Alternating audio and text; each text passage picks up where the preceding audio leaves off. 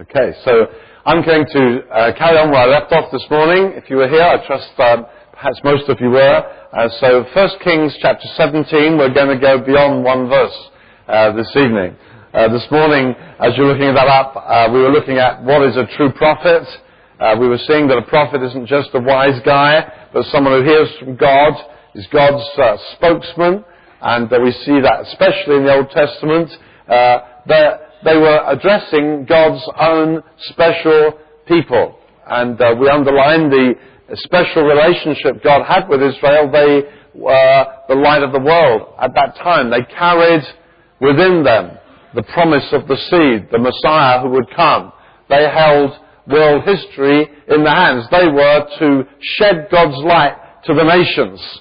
But tragically, by the time Elijah came on the scene, which was some 58 years after Solomon's reign, where the nation really did reflect something of God's glory, they really were celebrating how great God was under David and under Solomon, but with a change of some 7 kings in 58 short years.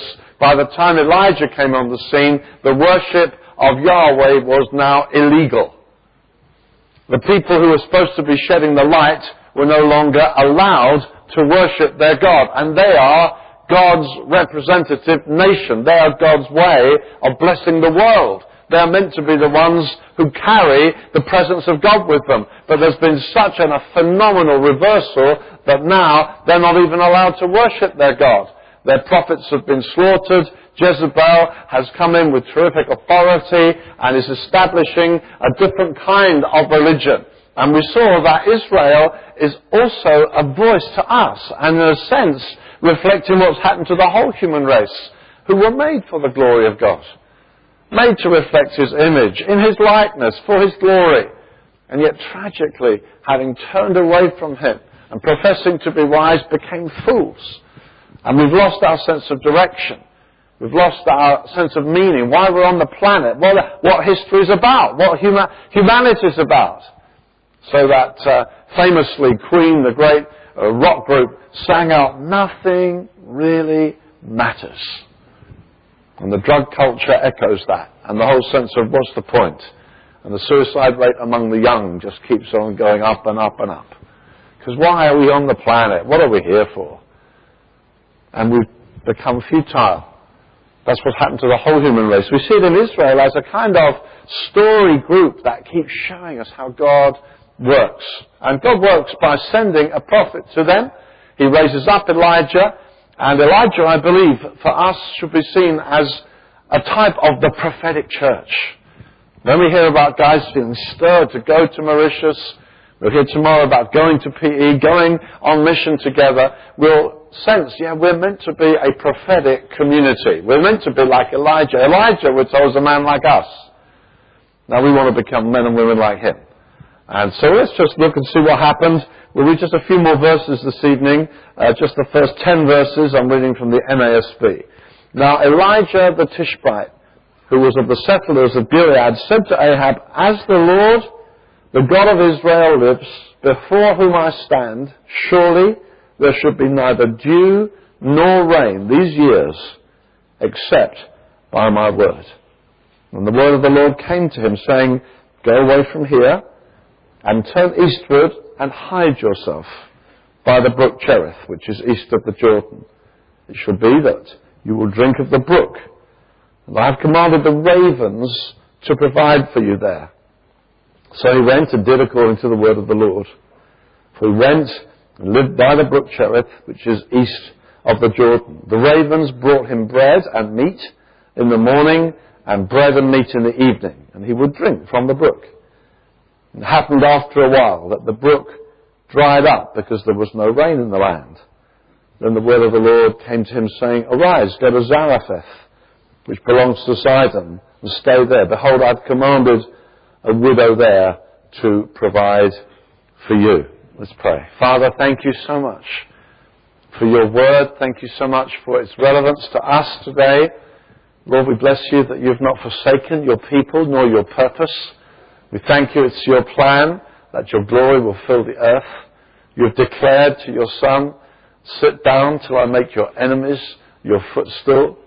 Ask of me, I'll give you the nations as your inheritance, the ends of the earth as your possession. We thank you, Father, there's covenant understanding between Father and Son as he shed his blood, that the nations would come, the inheritance would be his.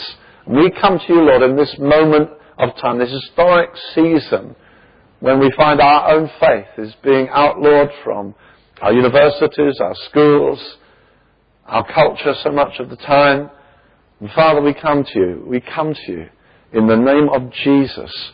And we pray for the Holy Spirit to be upon us as you, even in our day, seem to be shaking so many things and hearts are failing them for fear. Lord, as banks are closing and Lord Jesus, as the money system comes under huge pressure around the world, Lord, we bless you that you're the one who can speak in the midst of chaos. And we pray, Holy Spirit, would you please speak to us tonight, just closed in with you here. Thank you for the riot of joy and worship we brought to you tonight, the sense of your beautiful presence with us. Holy Spirit, we just draw near to you now. Be our teacher. Come and inflame our hearts. And Lord, straighten out our motives to your glory and to your praise. We ask it in Jesus' name. Amen. Amen. So Elijah, having delivered his message, as we saw this morning, having confronted Ahab with the word, it's not going to rain until I say so. Be like in our day saying this financial problem will not be resolved.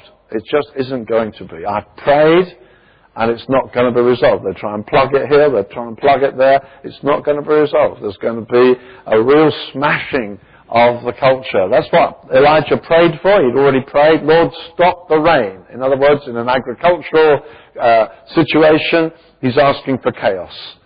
And it'd be like us saying, Lord, let the oil prices rise, let the banks fall. Lord, just bring the chaos you need to arrest attention. And then the word comes to Elijah, and he's called to personify the obedience that God is looking for. He's not just a mouth and a voice. He's not just a man proclaiming values and complaining about society. He's not just uttering words. He now has to model a lifestyle of what God is looking for. He is now going to live a life of obedience and faith. He's not affected by the culture. He stands out from the culture. He's like an alien among them. He stands before God. He lives in relationship with God, as the whole nation should have been. But now he's going to live out a life of faith, not just complaining and warning and criticizing or just threatening even. And not just in moral correctness, if I can put it that way, but in reckless obedience to what God says to him. In fact, he becomes actually like another Abraham. Remember when God started the whole plan? When there was no people of God, God came to a pagan and said, now arise, leave Ur of the Chaldees and go to a place that I will show you. And Abraham believed God and responded to God and lived by responding to God in faith. That God said, come and do this, and he said, okay, I'm with you, I'm going with you. And do you know that's what the people of God are? The people of God are people who hear God speak to them, they rise up and say yes to God. It's not just about correctness, it's not just about a list of rules and regulations, it's about a personal relationship with a God who invites you to a pilgrimage. And Abraham was like that. Abraham heard God say, now get up and go, and he got up and he started what became a great nation, and then out from the Christ of that nation among the nations of people. A man who began to respond personally to what God was saying to him. And so now we find here Elijah is invited to a kind of a risky journey. He goes to see Ahab, but when he speaks to Ahab, he's got no exit strategy. You know, you go and confront the king, and then you say, and then what happens? God says to him, go and speak to the king. You know, won't rain till I say so. What happens next? I'll tell you when you get there. And you find it's like that with Elijah. You find again and again, arise and go, and he goes. Arise and go, and he does it. Because this man now is not just a voice, he's a model of the life of faith. He's a model of someone who lives before God, who does it God's way, who is responding to God's word to him. And that must deeply characterize the people of God.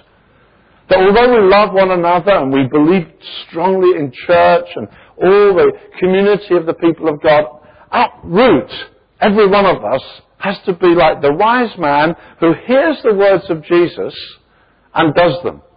Jesus says, the wise man hears my word. He's like a man who digs down and builds his house on a rock. And that's to be the characteristic of each of us, that right at heart we know we're trusting in God.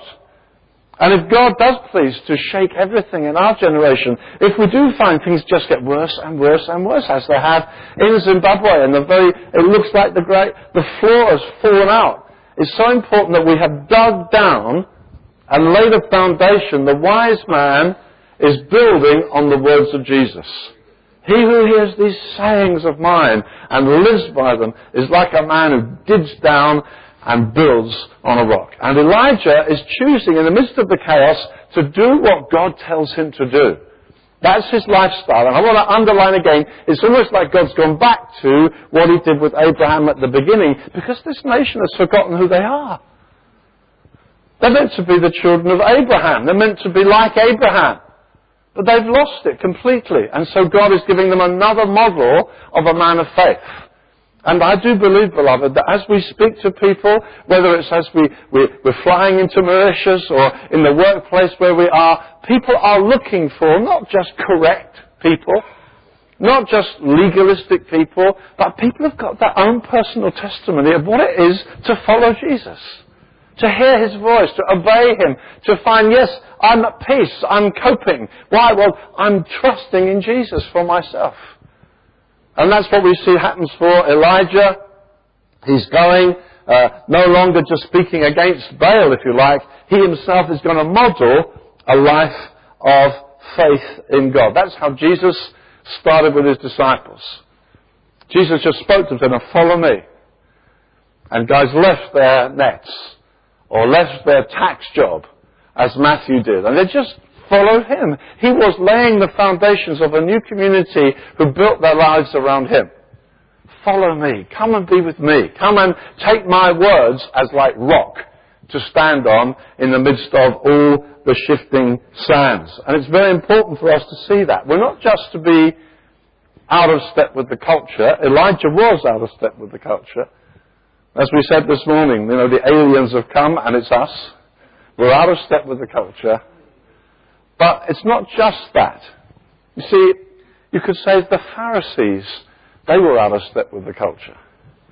The Pharisees, with their robes around them, wouldn't have anything to do with these sinners. And even Jesus, when he mixed with them as a friend of sinners, that was not a complimentary statement. That wasn't in the way that we say it. Wonderful, friend of sinners. No, the friend of sinners is a wine bibber. He mixes with the wrong people. So here's already a model of what it is to be apart from the culture. The Pharisees were modelling it. It had nothing to do with relating with God at all. And God is not looking for us to take that stance. He's looking to us to respond to his words to us and to walk in faith. And so Jesus begins to invite guys, not by giving them a kind of packaged message thing, but no, just come with me, follow me, do this, and take the steps that I put before you. You find a rich young ruler came to Jesus. He said, what must I do to inherit eternal life? And Jesus said some statements concerning the law, and he said, well, I've done that from my youth. It's like, well, if that's it, I've done that. But that's not enough. And Jesus said, right, sell all that you have, give to the poor, and follow me. It's not just keep the rules, it's trust me. It's not just say, yeah, tick the box. No, will you trust me? Will you say what I say is enough to live on? Abraham started that way. Just God saying, go, I'll show you, I'll lead you, I'll provide for you, I will be the Lord who provides. Abraham got to know God. And the people of God are meant to know God experientially, not just know about him, not just know a few verses, but knowing him more and more. And our testimony will come out from the knowledge of God. And in the churches, when John in his epistles says, I write to you fathers, I write to you young men, I write to you children. In the house of God there should be fathers, mothers who for years we've walked with God. We've touched Him, we've experienced Him, He's provided for us. It's not just we know the rules, we know the Lord. It's not just we've got everything ticked. We say, yes, we've trusted Him, we've proved Him, He's been utterly faithful, we walk with Him. And so Jesus is inviting people in that way, and Elijah is living that kind of model. And so God is looking for first a voice that comes to Ahab, and then He's looking for a life which is one of trust and faith. And it comes pretty unexpectedly. Go to the brook that I have, that's there. Go, and I've commanded the ravens to feed you. And so we've got an obedience that leaves the choices with God. See, he didn't get all his answers from the beginning. He didn't argue with God, I'll do this if you'll do that. He just did as God showed him step by step. After Ahab what? Well, we don't know. And Jesus said, now come on, follow me. And you find that sometime there was a word, well, can I just go and first look after my ancient parents? And Jesus said, no. The dead bury their dead. He said, wow, is that a kind of ruthless God underneath that kind and gracious Jesus? That behind it there's a kind of harsh ruthlessness? No, what's there is a God who understands we have to make choices putting God first that sometimes threaten the very heart of our lives. And He knows without those kind of choices being in place, we'll never actually make our way through. And so Jesus is looking for first place. He's looking for us to prioritize in all our decision making, letting Him be Lord, letting Him make the calls, let Him make the choices. Lord, I had always planned to go this way. Yeah, but I'm calling you this way. And sometimes the battles do come with parents who say, but listen, I put a lot of money in this to get you to get that degree.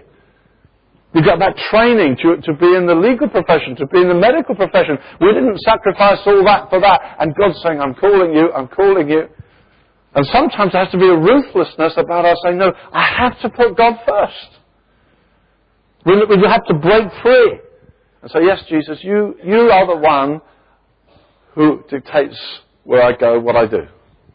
We're never going to get this world mission fulfilled without that kind of ruthless commitment. When you read the stories of the missionaries of the 1800s, it's awesome to see how they just went recklessly putting Jesus first. There was a kind of recklessness about that generation. They just went and went and went, putting Jesus first, letting Him call the tune, letting Him dictate which way they went.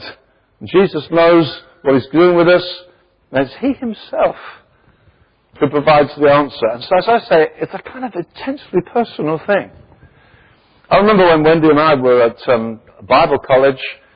We met at Bible college. We got engaged there. And we're coming to our last term at Bible college.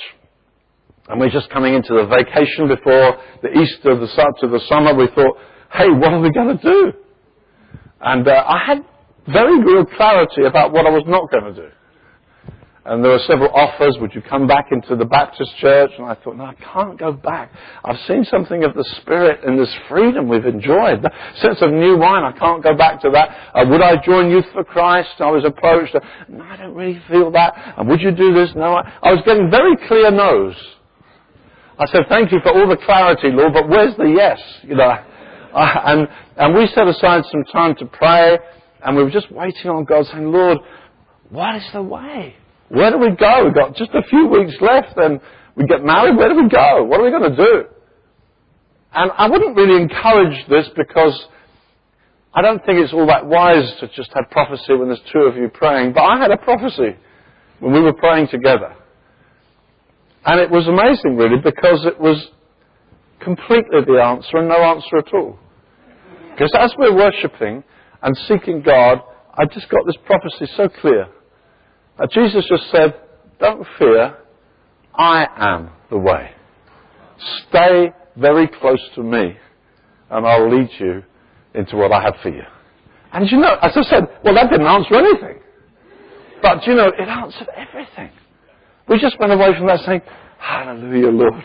You know the way. You know where we're going. I haven't a clue where we're going.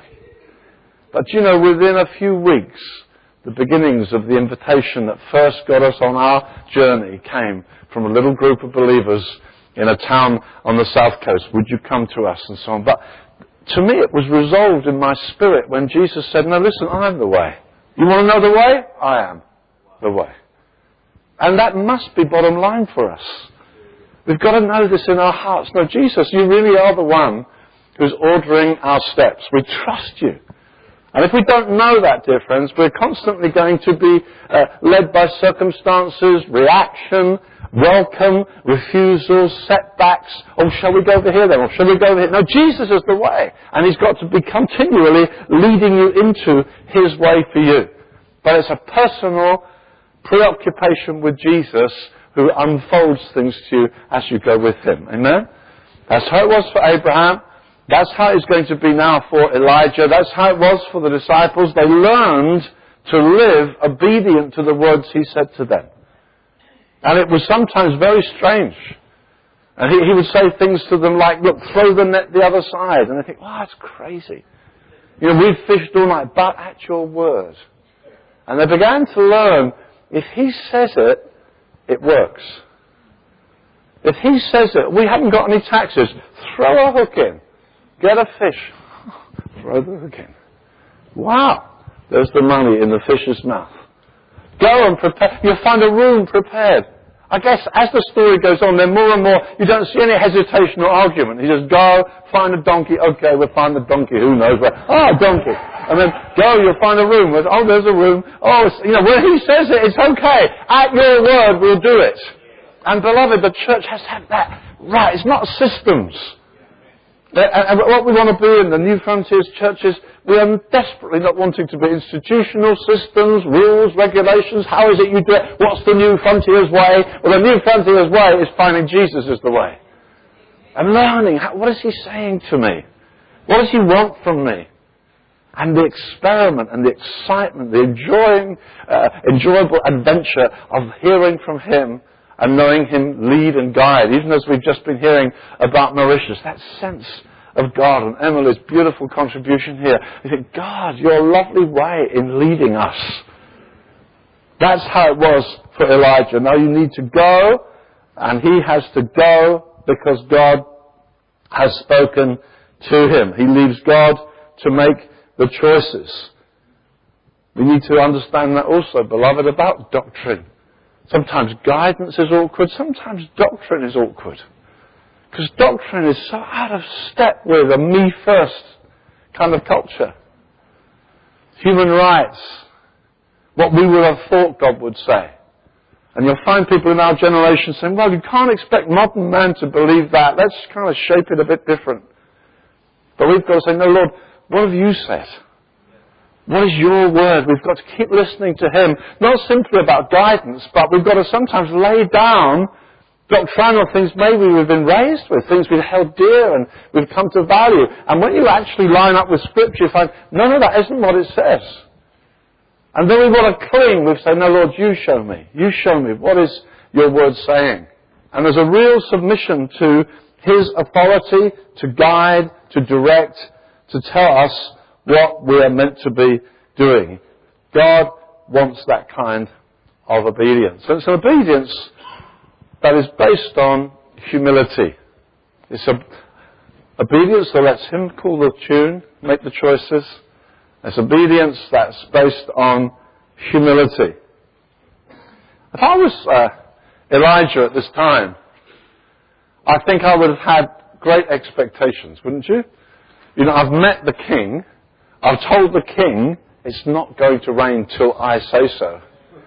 And I think I would then say, and now where, Lord? Is it a national tour? Do I announce, I am now up and down the nation from Dan to Beersheba. I'm in Jericho on those dates. I'm in Jerusalem. Book in and hear me. I'm the one who spoke to the king. I'm the one who closed the heavens. It won't rain till I say, book in. It may rain while I'm in your town. I'm holding it. I would think that, wouldn't you? I'd expect, wow, I just told the king it's not going to rain. I mean, where do you go from here? I spoke to the king. Well, this is where you go, to the brook. To the brook? That wasn't what I was expecting. I'm not expecting to go to a brook. I'm expecting to go and show myself. And the word is, go and hide yourself. It's not a very pleasant phrase. Go and hide yourself. You know, faith and obedience that leads to Goliath falling down, or faith and obedience that leads to massive breakthrough is pretty exciting. But faith and obedience that leads to now go and hide. Huh? I'm wanting, if I get to faith, I want some breakthrough. If I get some faith, I'm looking for some kind of reward that says, there you are, it works, there's breakthrough, there's fame, there's recognition. No, go and hide yourself. This man is going on a journey for himself. It's not what he expected. And you know, hiding yourself can be a difficult thing. And there can be seasons in our Christian life where we go through times of being hidden away. Even coming and joining a new church, coming away to university. Maybe you came from a church where you kind of shone, you were the golden boy.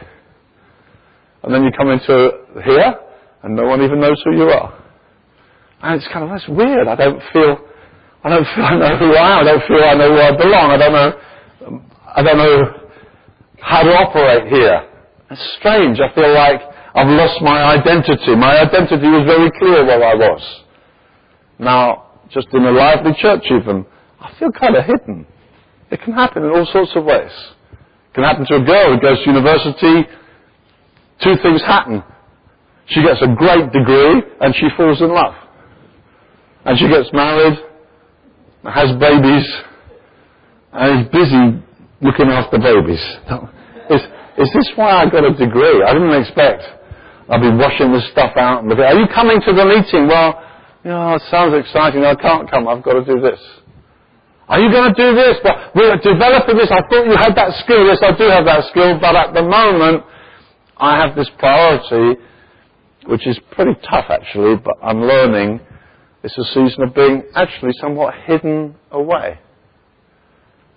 And how you handle that is part of God shaping you into the person He wants you to be. If we always fight against when God says, no, hide yourself.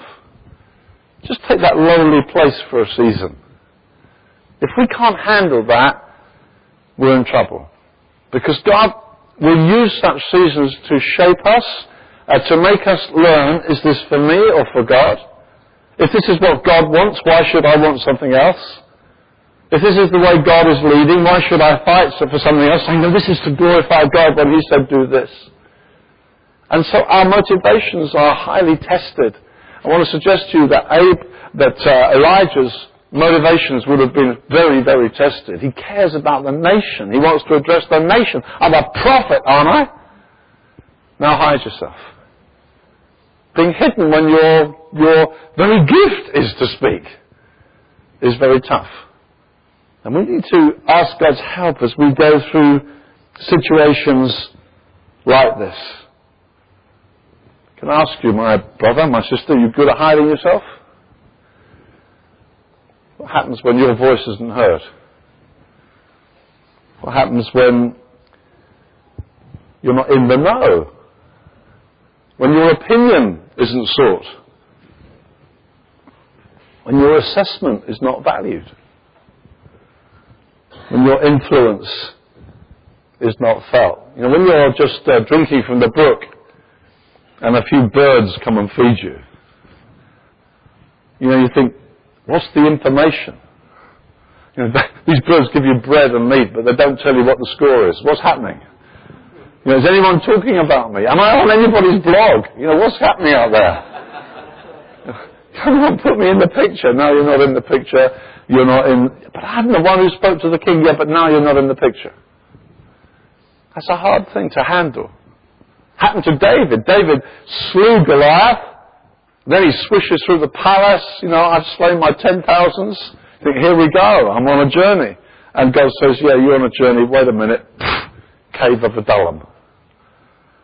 And so the next thing we find is David is hidden in the cave with a lot of discontented people. I think, well, I thought I was on you are on a journey, but God's doing something in you first. Later on, God will say to Elijah, now go and show yourself. But first he says, go and hide yourself. And sometimes we feel, Lord, surely I've started, I'm on my journey. And often I've found guys, even when I was at Bible college and then they went into churches and we wrote to one another for a bit, and guys said, it's so dreadful here. The church I've come to is so difficult. And they thought, here I go to launch my ministry. And we're thinking about our gift, and God's thinking about our character. We're thinking about my public ministry. He's thinking about developing a character that's safe, secure, so that when, yes, you call for fire to fall, you can be trusted with it. That God's doing stuff in us. And how we handle seasons of having to be quiet, having to be hidden, not getting the visibility, which is always for God's glory. Yeah, but okay, God's saying, hide yourself. It's a difficult one. It's a challenging one. And being hidden can come at times when we didn't expect it to happen. Sometimes when we found our gift is not being used as it was. Maybe you used to be the worship leader and somebody else has come and he's the worship leader and you're not now. That's hard.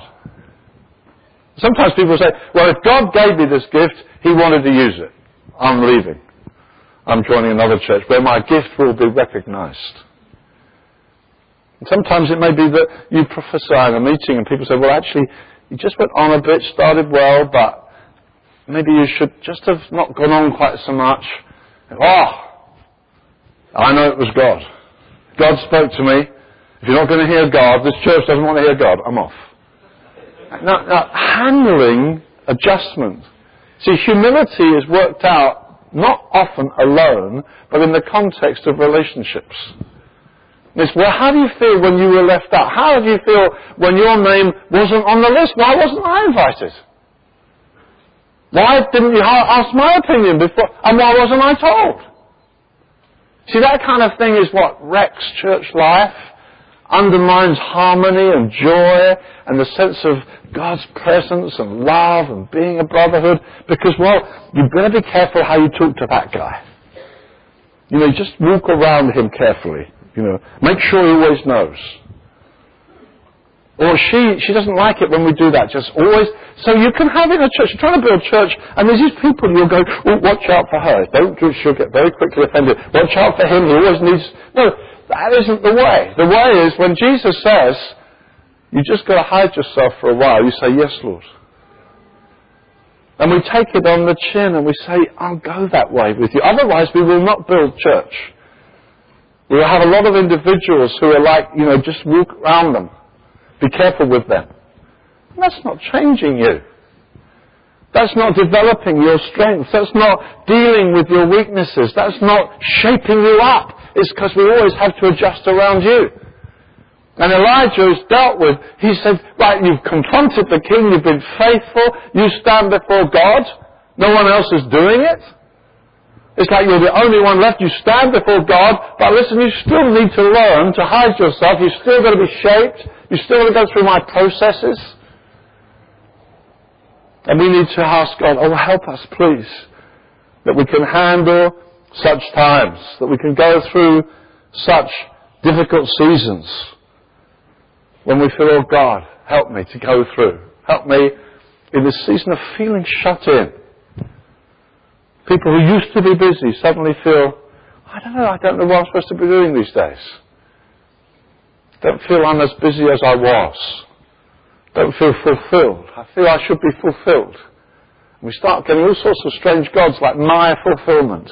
Surely God wants me to be fulfilled. Going to the brook. I will feed you there. It's a time simply for listening to God, doing it His way. Amen? Is God asking you these days to just take a quiet season? How you handle it is where we begin to see, is it about your glory Or is it about my success?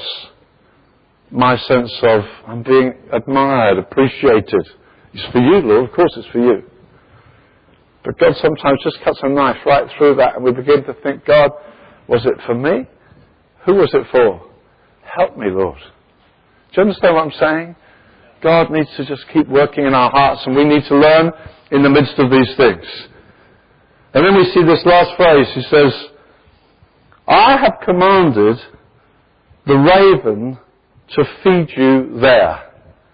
That phrase just captivated my attention. He'll feed you there. There's a place where supernatural provision is going to happen. There's a place I want you to get to, and if you get there, you'll meet me. But to get there, you have to let me make the choices.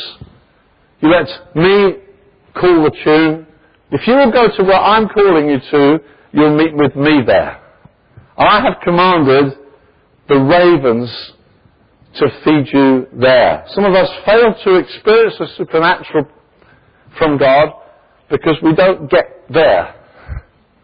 We don't arrive there, either because of our rationalization, our logic. Think, raven? Water? I can't understand that. And sometimes, something God says to you, will you do this? And the logic means we would never experience the miracle because we don't go out with God. We don't let Him call the tune. We don't get there, so we don't get the encounter. The ravens are going, are you going to go? I've commanded the ravens to feed you there. They'll be there. Will you be there? There's this call to be obedient. Sometimes it's rationalization, as I say, this makes sense. Maybe it's pride or fear. Maybe it's just plain disobedience. The hidden place. I will feed you there. I will come to you there. For each one of us, dear friends, we've got to ask God, help us to make this journey. Help us to get to the place you want us to be. Help us to make sure that we're prioritizing to be where you want us. And when we're in the place of your appointment, that's where the provision's going to come. That's where your breakthrough's going to be. That's where your supernatural touch will be on us. It's about our being in right place for you to come and meet with us. And sometimes we take promises very general, but God is saying, look, they're quite specific. Sometimes it's there that the promise is fulfilled. It's being in the location that I have ordered for you. I will meet with you there. So obedience brings a revelation of God's faithfulness. It's very often as we obey that we get more revelation. Sometimes people will say to pastors, God never speaks to me. I've never heard from God like these people seem to hear from God. And yet, they're not necessarily taking the Bible very seriously. They're not listening to the things God is saying plainly. That it's God's will in everything that you give thanks. It's God's will that you live righteous. There's lots of things here. It's the will of God that you do right. It's the will of God that you give thanks. The will of God is being plainly taught here. And this is the one that God will look to, the one who is humble and who trembles at His word. So we take seriously what God says to us, we will get more revelation of what God says to us. Sometimes people don't want to even start listening here to what God is saying and waiting for some supernatural insight and revelation, but not trembling at His word. It's like they say, the machine doesn't work. And you feel like saying, have you plugged it in? So I'm not hearing anything, but have you really taken His word seriously? Are you listening for Him in the Word? Are you relating to Him? Are you letting Him talk to you in and through His Word, apart from other supernatural ways in which He may want to speak to you? See, faith grows in a context of obedience. It's when we obey God. I remember when I first left secular work, God just made it so clear to me that I should leave secular work. He just called me. And I put down my job, and I moved on to a housing estate, and I went from door to door, and I trusted God to provide for me. And I lived like that for 2 years. And no one had employed me. I didn't belong to any kind of an organisation. This was before I went to Bible college. And I was still single. And just week by week, God provided. And sometimes people said to me, you must have very great faith. And I honestly thought, I don't think I've got any faith at all. God just told me to do it. I was not conscious that this was great faith at all. So honestly, I just thought God told me so clearly to do it, so it's His responsibility to care for me. I was so aware I'm doing what God told me to do, therefore He will take the responsibility. And I think sometimes we haven't got that awareness. I'm obeying God. I'm locked in with God. And we get a bit lost. We go off on tangents. We lose the way. And then we're asking God. And we're wondering, why don't I have a faith that's working for me? Because we're trying to find a faith without simply obeying what He said. When we obey what He said, faith becomes much simpler. Because we think, well, I'm here because you sent me here. You told me to do it.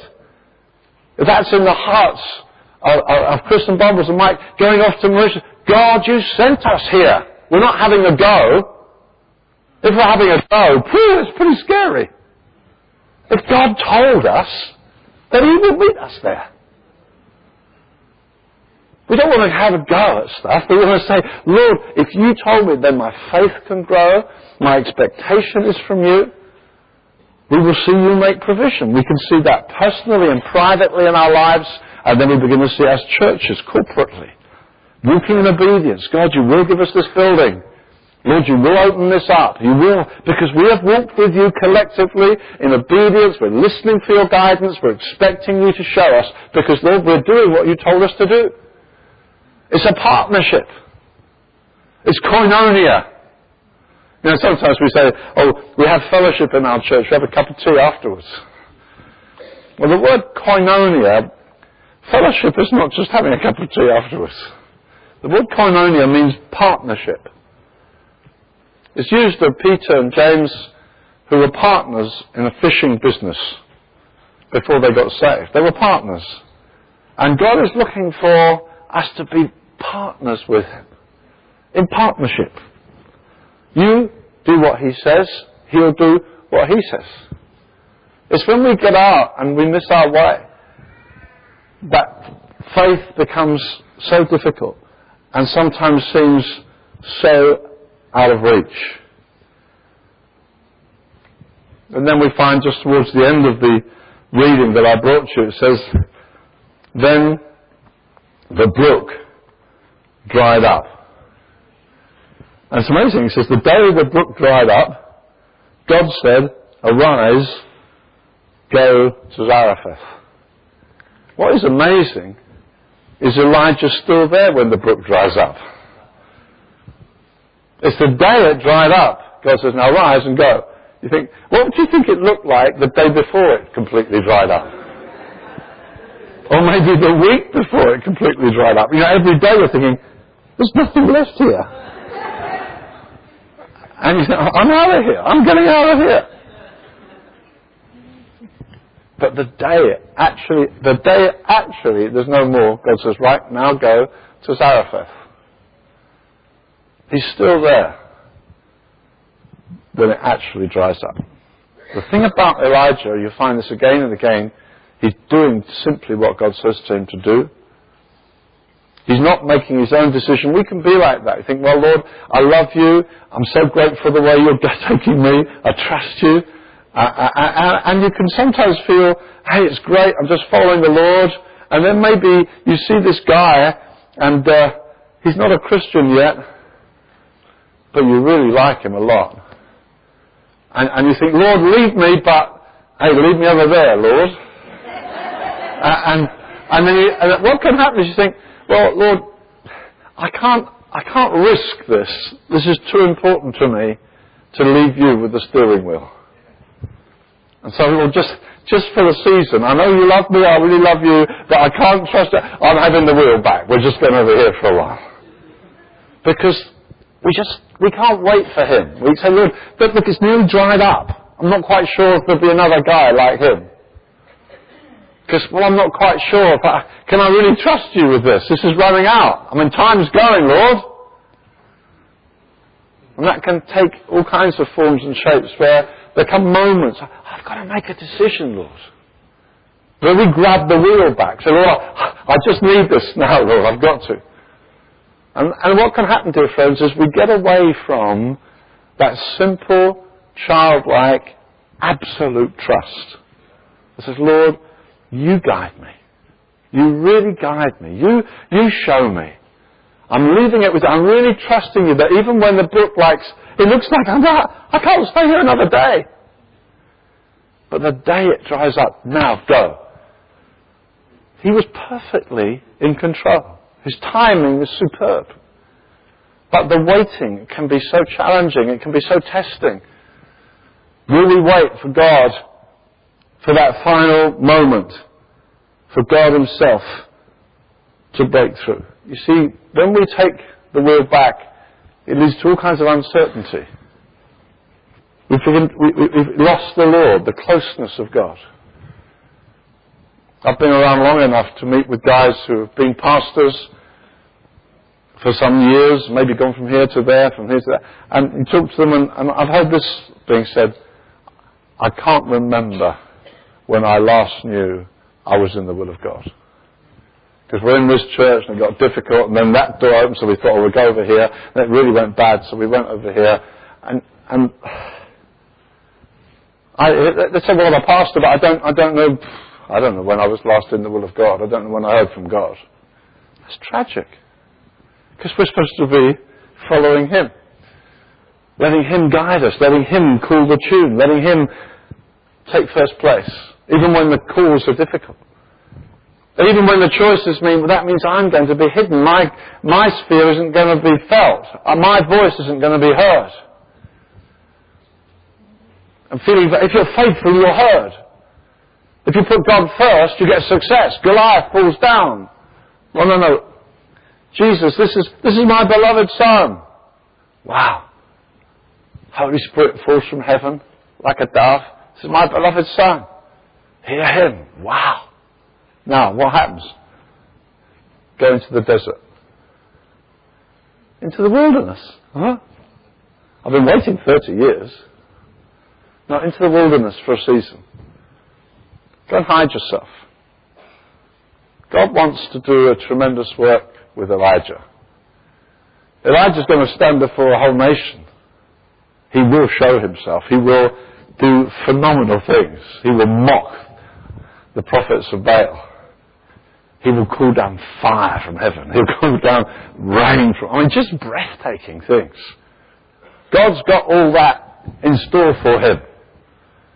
God knows where the story's going. God knows his plan for this great servant of his, this magnificent Bible character. But first, go and hide yourself. Let God test you sometimes. Let God take you on paths that sometimes are painful. You think, how do I handle this? Where do I fit here? Maybe I should be just being quiet now. It's costly sometimes. Very costly when you feel, but I know I could do it better. I could. Let God make the choices, amen? Because what's happened in Elijah's day is a nation who should know God have lost him completely. And so God's looking for a beautiful model to bring through. He's trying to start again. It's like another Abraham. And I believe in our day, dear friends, God is looking for church that is not just slick and bright and efficient, but authentic. God's looking for authenticity, real pure heart for Jesus. Real what you want. What do you want, Jesus? So you touch these people, wow, they're real for Jesus. It's not we've got good at this, we're slicker at that now, we can do that, we're presenting something much more polished now. Now we want to be the best we can be, don't misunderstand me.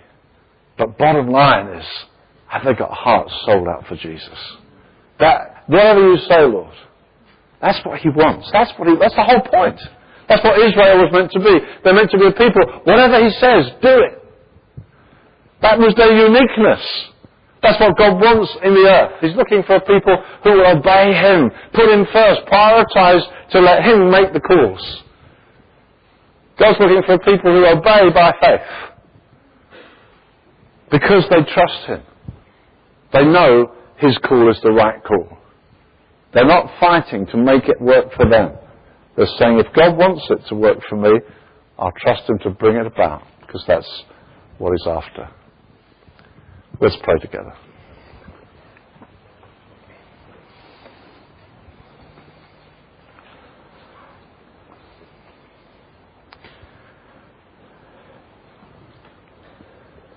I remember an old hymn we used to sing when I first got converted, and I don't hear it these days, but it had these lines to it.